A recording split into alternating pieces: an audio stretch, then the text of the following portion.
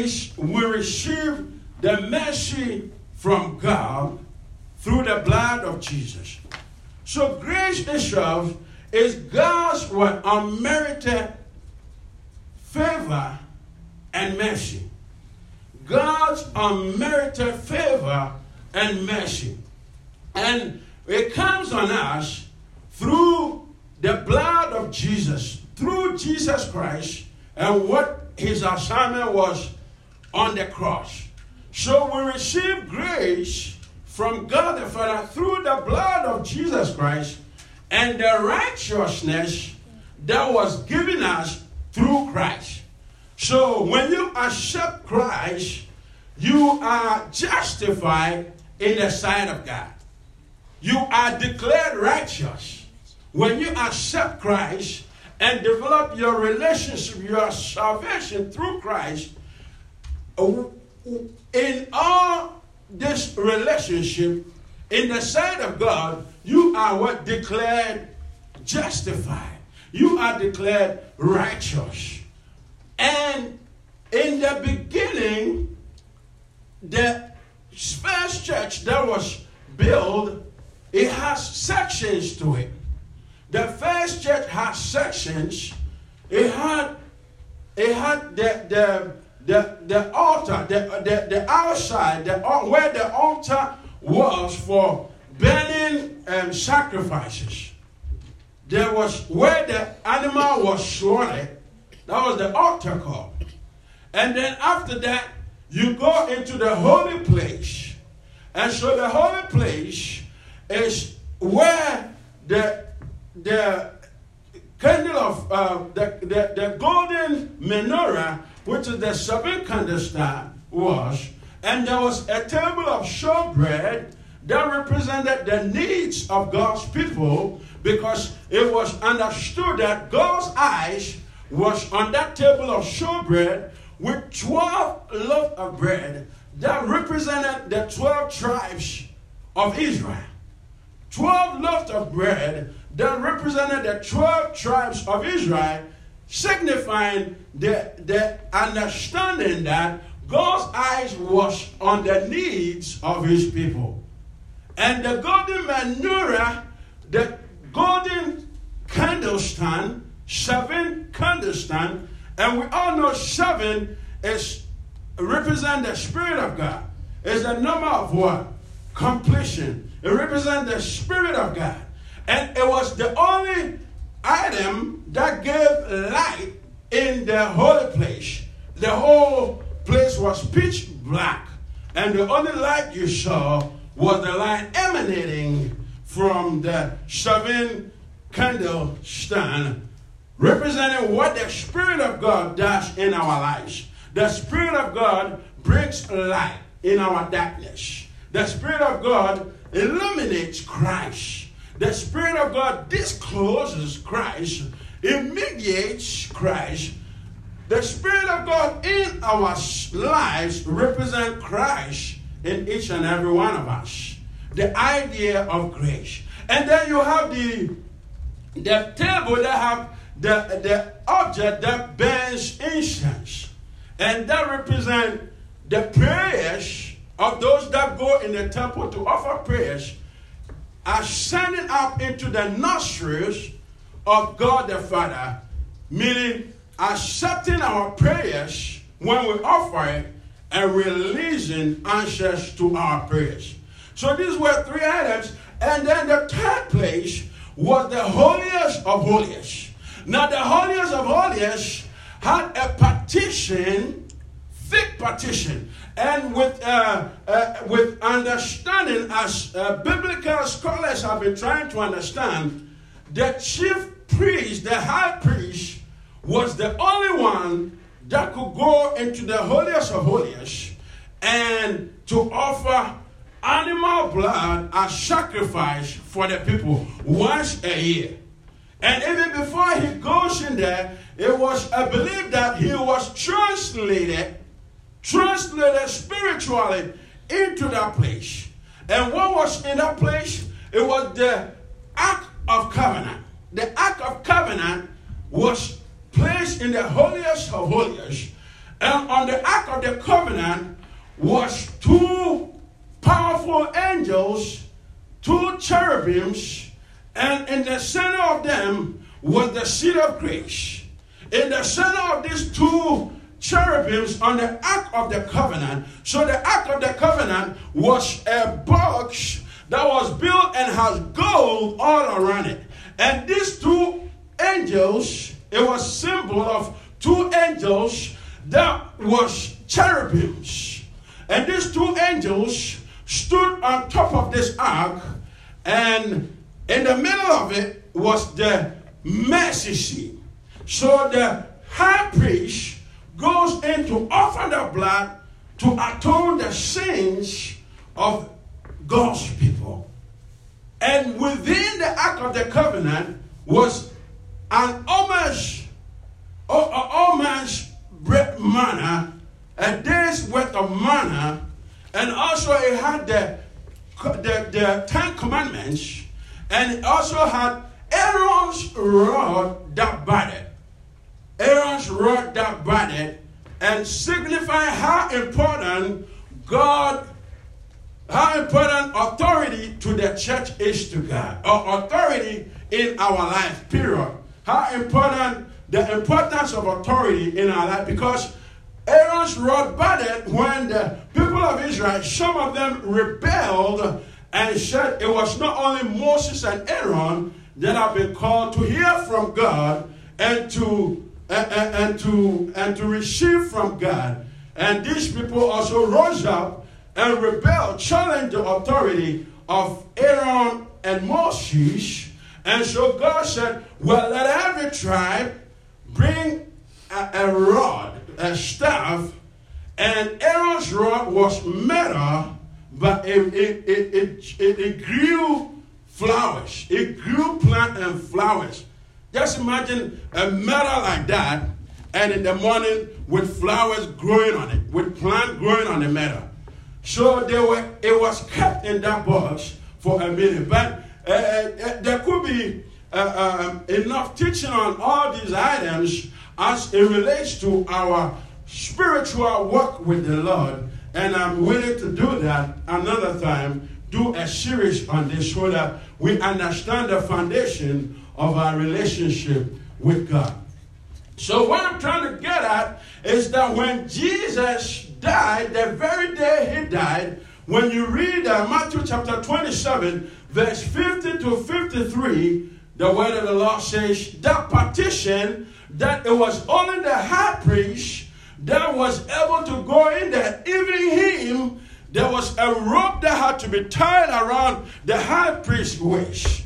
And in case he have sinned against God and goes in there in his sin nature, he was struck by the power of God, and nobody could get close to the power of God. So they pulled him back by the rope. Hallelujah. Thank God for the grace of God for our life today.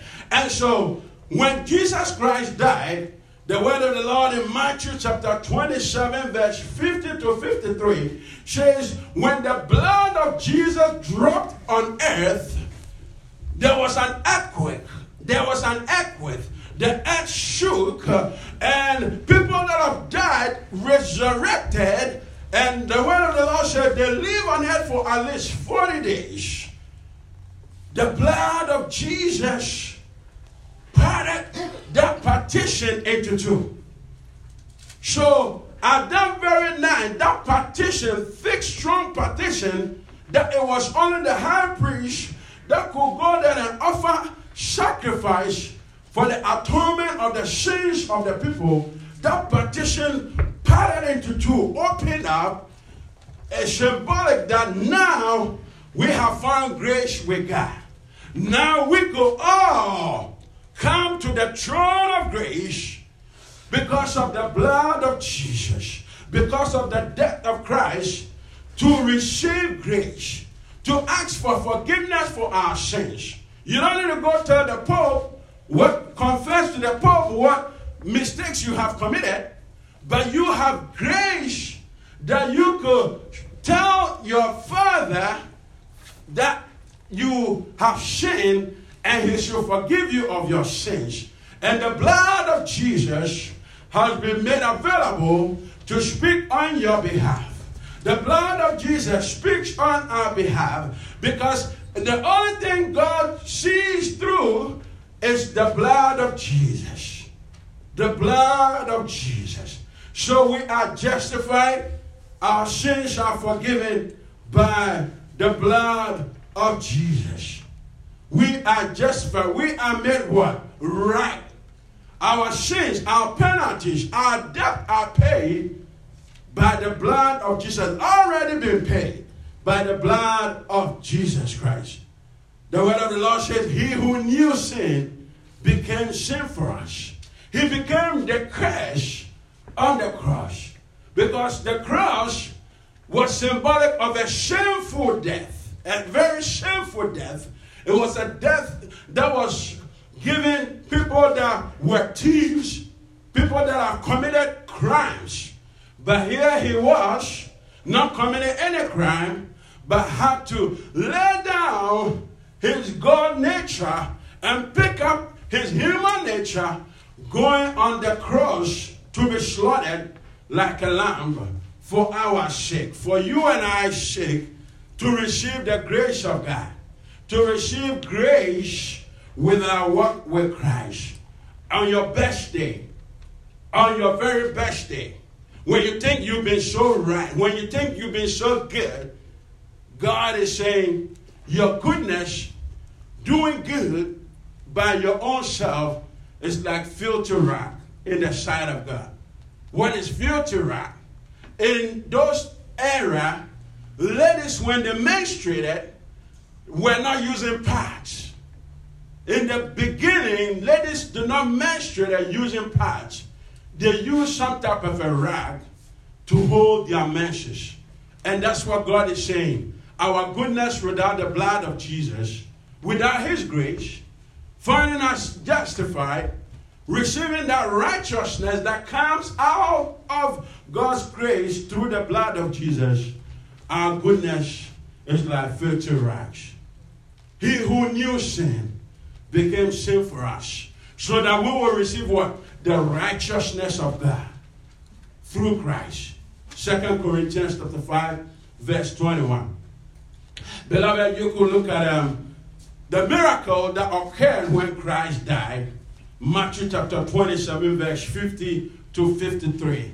Let's set scriptures for ourselves. Let's research scriptures. Let's take time to look at scriptures. Let scriptures speak to us so that you know if I'm teaching the truth or I'm lying, or where my source of evidence is preaching the word of God to you. You ought to know that for yourself. What is sin? Sin is missing the mark of justification and righteousness because what? Man fell through Adam and Eve. Sin is missing the mark of what? Justification and righteousness because man fell through Adam and Eve. And I spoke a little bit about that last Sunday. For sin came into this world through the sins of Adam and Eve, the first family that God created. But David said in Psalm 51, in sin did my mother conceive me. In sin did my mother conceive me. So none of us could say we are so right, or none of us could say we haven't committed any sin. As Christians, we sin less.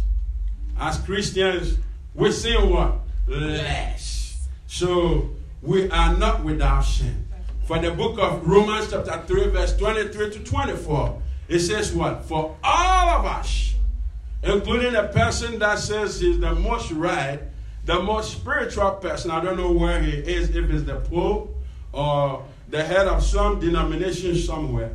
The word of the Lord is saying, for all of us have sinned and fallen short of the glory of God.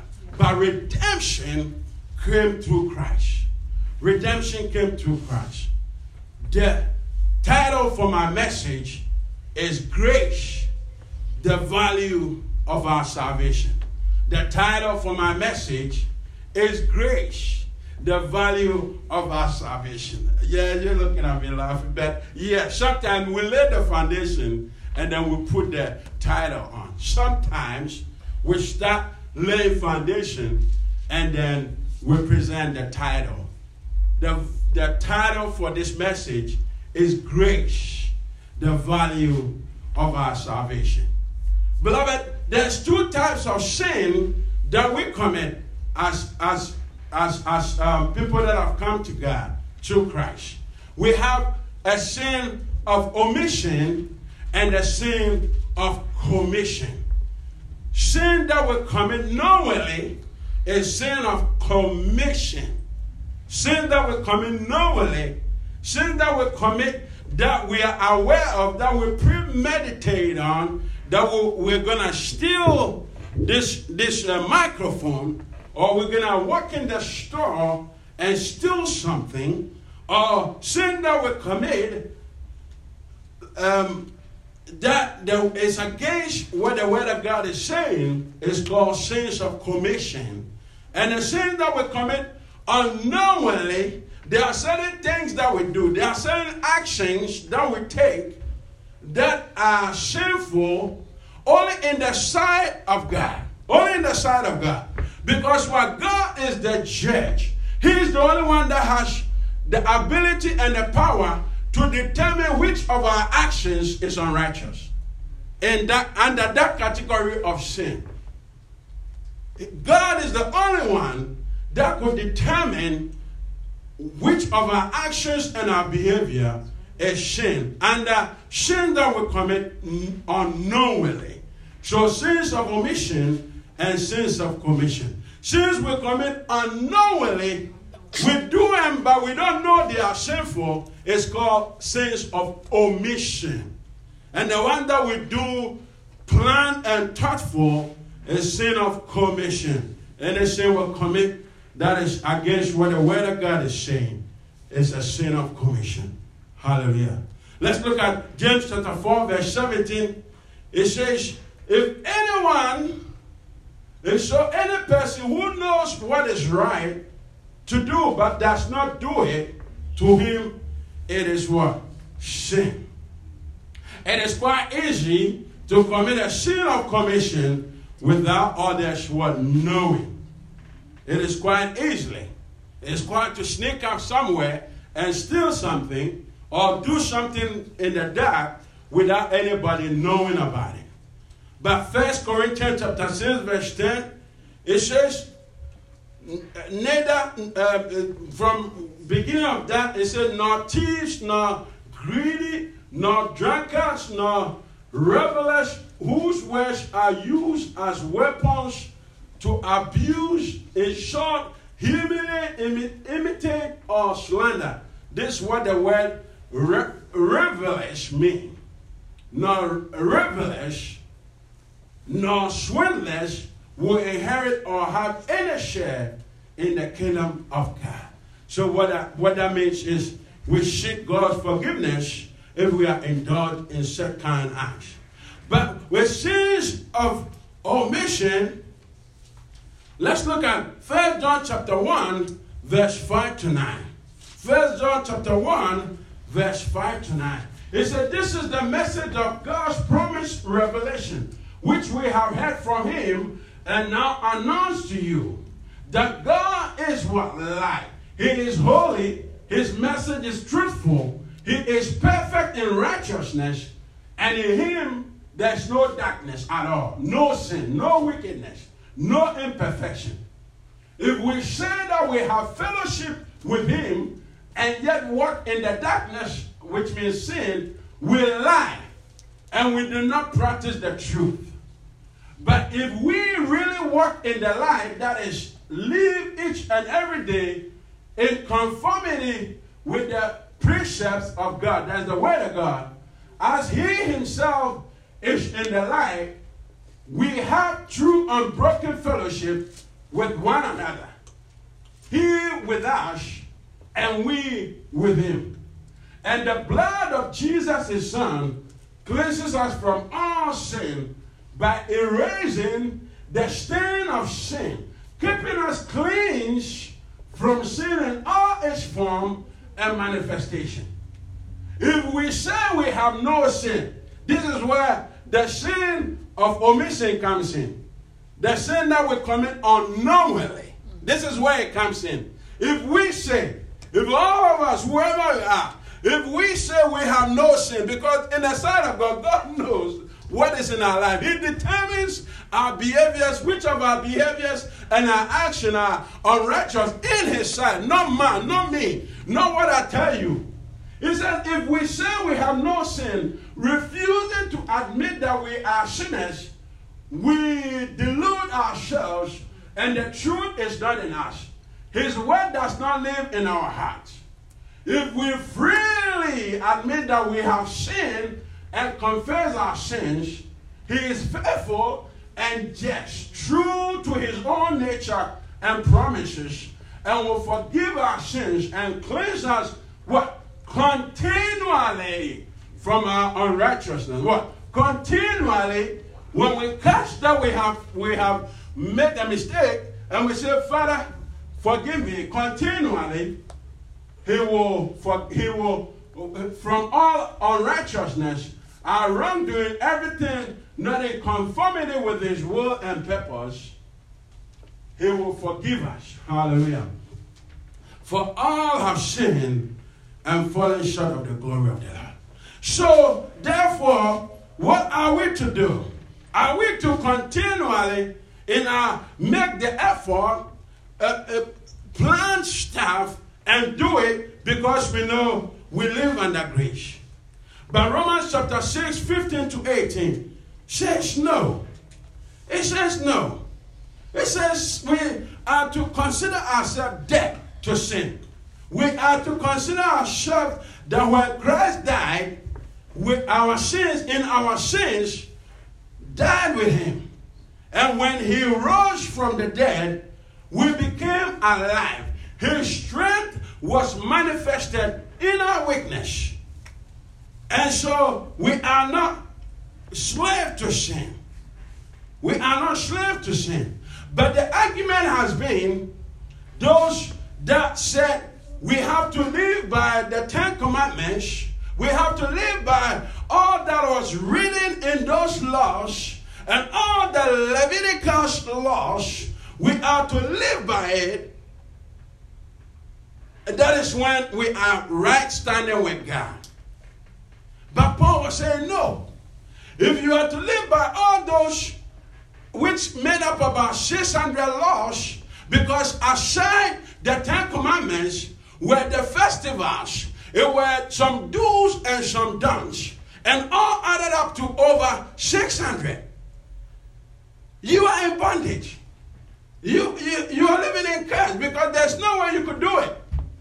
You have no freedom and you have no peace because you are occupied with the idea of trying to achieve righteousness through meeting all those 600 commandments. But Paul said, we are no longer under the curse. But curse be the one who says, to hell with grace, to hell with all that have been achieved through the blood of Jesus. That came from the promise of God. Because Abraham believed God, and God counted it as righteousness. And so God made a promise that his seeds will be blessed. And out of that blessing will come the Messiah, the Christ, that will save us from our sins. And it was pronounced even in the garden when they sinned. Genesis chapter 3, verse 15. Can you go there? It says, Genesis chapter 3, verse 15. When God was releasing the punishments, Genesis chapter 3, verse 15. Genesis chapter 3, verse 15. It says, and I will put enmity between the woman and between thy seed. Who is that? Christ. Thy seed. This is way back in the beginning. It said, I will put enmity between you, the woman, and between thy seed, and her seed, it shall bruise thy head. So this is the punishment for the snake, the devil. The snake signifies the devil. And when he tricked and caused them to sin, manifesting himself through a snake. He manifested, the devil's spirit manifested through a snake to deceive them. And thou shalt bruise what? His heel. And 16, go to 16. To the woman he said, I will greatly multiply your pain in childbirth.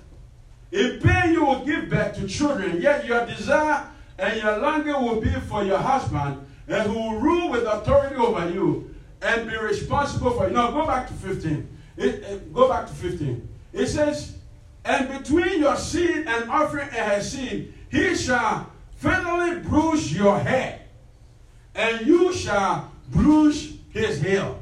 So this was speaking about the Messiah, Christ, coming to die on the cross to gain victory over the works of Satan.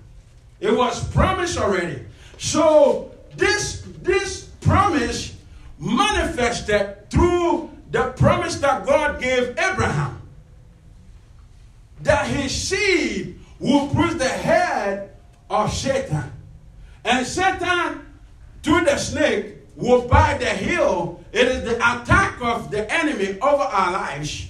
But the woman's seed bruising the head of Satan is the victory that we have gained through the death, the resurrection, and the death of Christ. But this promise came through the promises that God gave Abraham, that his seed will multiply. And his seed, through his seed, will come the Messiah. So when the thought of sin comes, what do we do sometimes? We ought to speak to ourselves sometimes. Hey, serve, die to sin. Serve, die to sin. You have no power over me, sin. I am not your slave. But beloved, sin that repeats itself, sin that we commit over and over, even though willingly we do not want to do it, but we see ourselves being pushed to do it, and it is like a force and a power that comes over us to push us to do those things that we sincerely regret after doing it. We need what? Deliverance. This is a sign of being held in bondage, and for that matter, we need deliverance and healing to overcome that. Beloved, Galatians chapter 3, verse 10 to 18, as we read, Paul said, we are no longer under the curse. Why? Because we are redeemed by Christ. The blood of Jesus has redeemed us, and we are therefore what? To walk in the Spirit. He said, no one could be justified without faith. He said, the just shall live by faith. The just who has come to Christ and received salvation will live what? By faith. Because when we live by faith, the Spirit of God is involved. We are living by the grace of God. And for that matter, the Spirit of God is released to help us in our weaknesses and in our infirmities. The law was kept with our senses. We kept the law with our senses. Thou shalt not do this. Thou shalt not do that. The law was kept with our senses. We walk by faith and not by sight. We walk by claiming the promises that was given. The promises that came out of the death of the Messiah. But the law was kept with our senses. And it was by our works. And what? Our flesh. Without the Spirit. And the flesh weakens the power of the law. the flesh weakens the power of the law because we cannot fulfill the laws. We cannot obey the laws. The law was temporary. For the sake of time, let's dwell on it's the same area I picked up the responsive scriptures. The law was temporary. The law was temporary. It was to hold us and point us to the coming of Christ. The laws was to hold us and point us to the coming of Christ. For the revelation of the promise. What does that mean? The promise here was given to Abraham 400 years before the Lord came. Why? Because Abraham received the promise from God 400 years before Moses came on the scene to take the people of Israel from the bondage of Egypt to the promised land. Right? So it highlighted the idea between the law, the promise, and the law. So the promise was stand for Abraham, Christ coming as the Redeemer. We receive our salvation from Christ. And for that matter, we are justified under grace in the sight of God. But let's look at the law.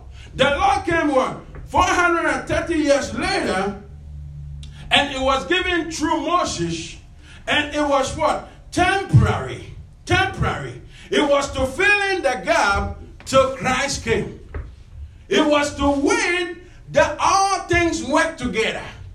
It's just like you die and you leave a trust of inheritance for your children, but they are not old yet. They can't take care of the blessing. So you put it in the trash, right? And until all things come together, until the perfect time for your children to inherit the trust, to be able to take over and manage the trust. So that's the difference between the promise that came and gave birth to Christ and the law that came to fill in. Because all things have to work together. There was all things that need to play in the scene, both physical and spiritual, for Christ to come. But God had the desire to deal with sin. So he had to institute something temporary to deal with sin. And now the laws are to point out to Christ. We are to know that we cannot fulfill these laws, and therefore we need Christ. We need the grace of God. Let's look at three things that the law could not do. The law could not impact the Holy Spirit. The laws, obeying the Ten Commandments and all the laws, as Judaism claims, it does not impact the Holy Spirit. And it was the same argument that Paul was having with the people that said, you ought to be circumcised. Could you imagine me? Or could you imagine Papa at his age coming to Christ and you say, Papa, you ought to go circumcised before you could belong to Christ? Can you imagine me? And you say, oh, I want to accept Jesus Christ. You say, no, you are not circumcised, so you have to go and get circumcised before you come and belong to Christ. So this was the argument that was going on in the beginning when Paul was sharing the gospel and was saying, now Christ has died and now we have found grace in the blood of Jesus. They said no. So it was a time of war. But three things the law could not do, it could not impact the Holy Ghost. The law could not bring perfection. The law could not work what? Miracles. All the signs, wonders, and miracles we see, the law could not impact that. It comes by the Spirit and the power of the Holy Ghost. You are to be able to fulfill all the... If you broke one law, you are found guilty of all the laws. And therefore man has to struggle and fulfill these. And that's when Paul said, curse be unto you if you say you live under the law. Now let's look at what it means by inheriting a curse and what it means by a blessing under grace. Beloved, Jesus is our inheritance through grace for whatever victory he gained as he went on the cross. So under that grace, that dispensation of unmerited mercy and favor, we seek the blessings of God. We position ourselves to receive the finished work of Christ. We position ourselves. We have to align ourselves right spiritually to receive that blessing, that inheritance. And what is that inheritance? Healings, deliverances, breakthrough, and what? Eternal life. Enjoying full life here and also here on when you die. But under the law, there was no eternal life. Under the law, there was no eternal life. When you have ever heard of Abraham's bosom, before Christ, those that had faith in God, and God declared them righteous, when they died, Abraham's bosom was beneath the earth. So it was Abraham's bosom and it was hell. So because Christ had not died yet, because Christ had not come to share his blood, so we could receive peace and rest in eternity when we die as righteous, people that believe God and God declared as justified and righteous, their soul went into Abraham's bosom. And those that lived a sinful life in the sight of God, they went to hell. And all these places were beneath the earth, close to each other. When you read the story of Lazarus and the rich man, Lazarus and the rich man will give you that illustration. And also, then, animal sacrifice was the atonement of our sins. But we all know the animal blood could not save us from our sins completely. And so for that matter, we that were found right before Christ had to wait until Christ came to die. Until Christ came to die. Beloved, the rescuer came to receive us.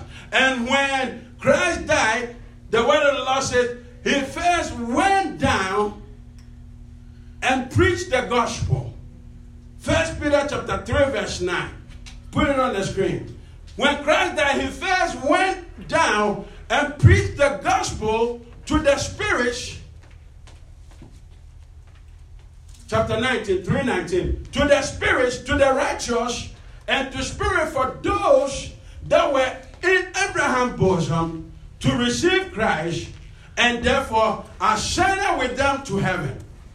He went and preached that they received Christ and they ascended together with him in heaven to find eternal rest. So we ever want to know what was going on with life, eternity, with the issue of heaven and hell, what was going on with that before Christ? All those years, all those that lived over 4,000 or 6,000 years or 4,000 years before Christ, what happened?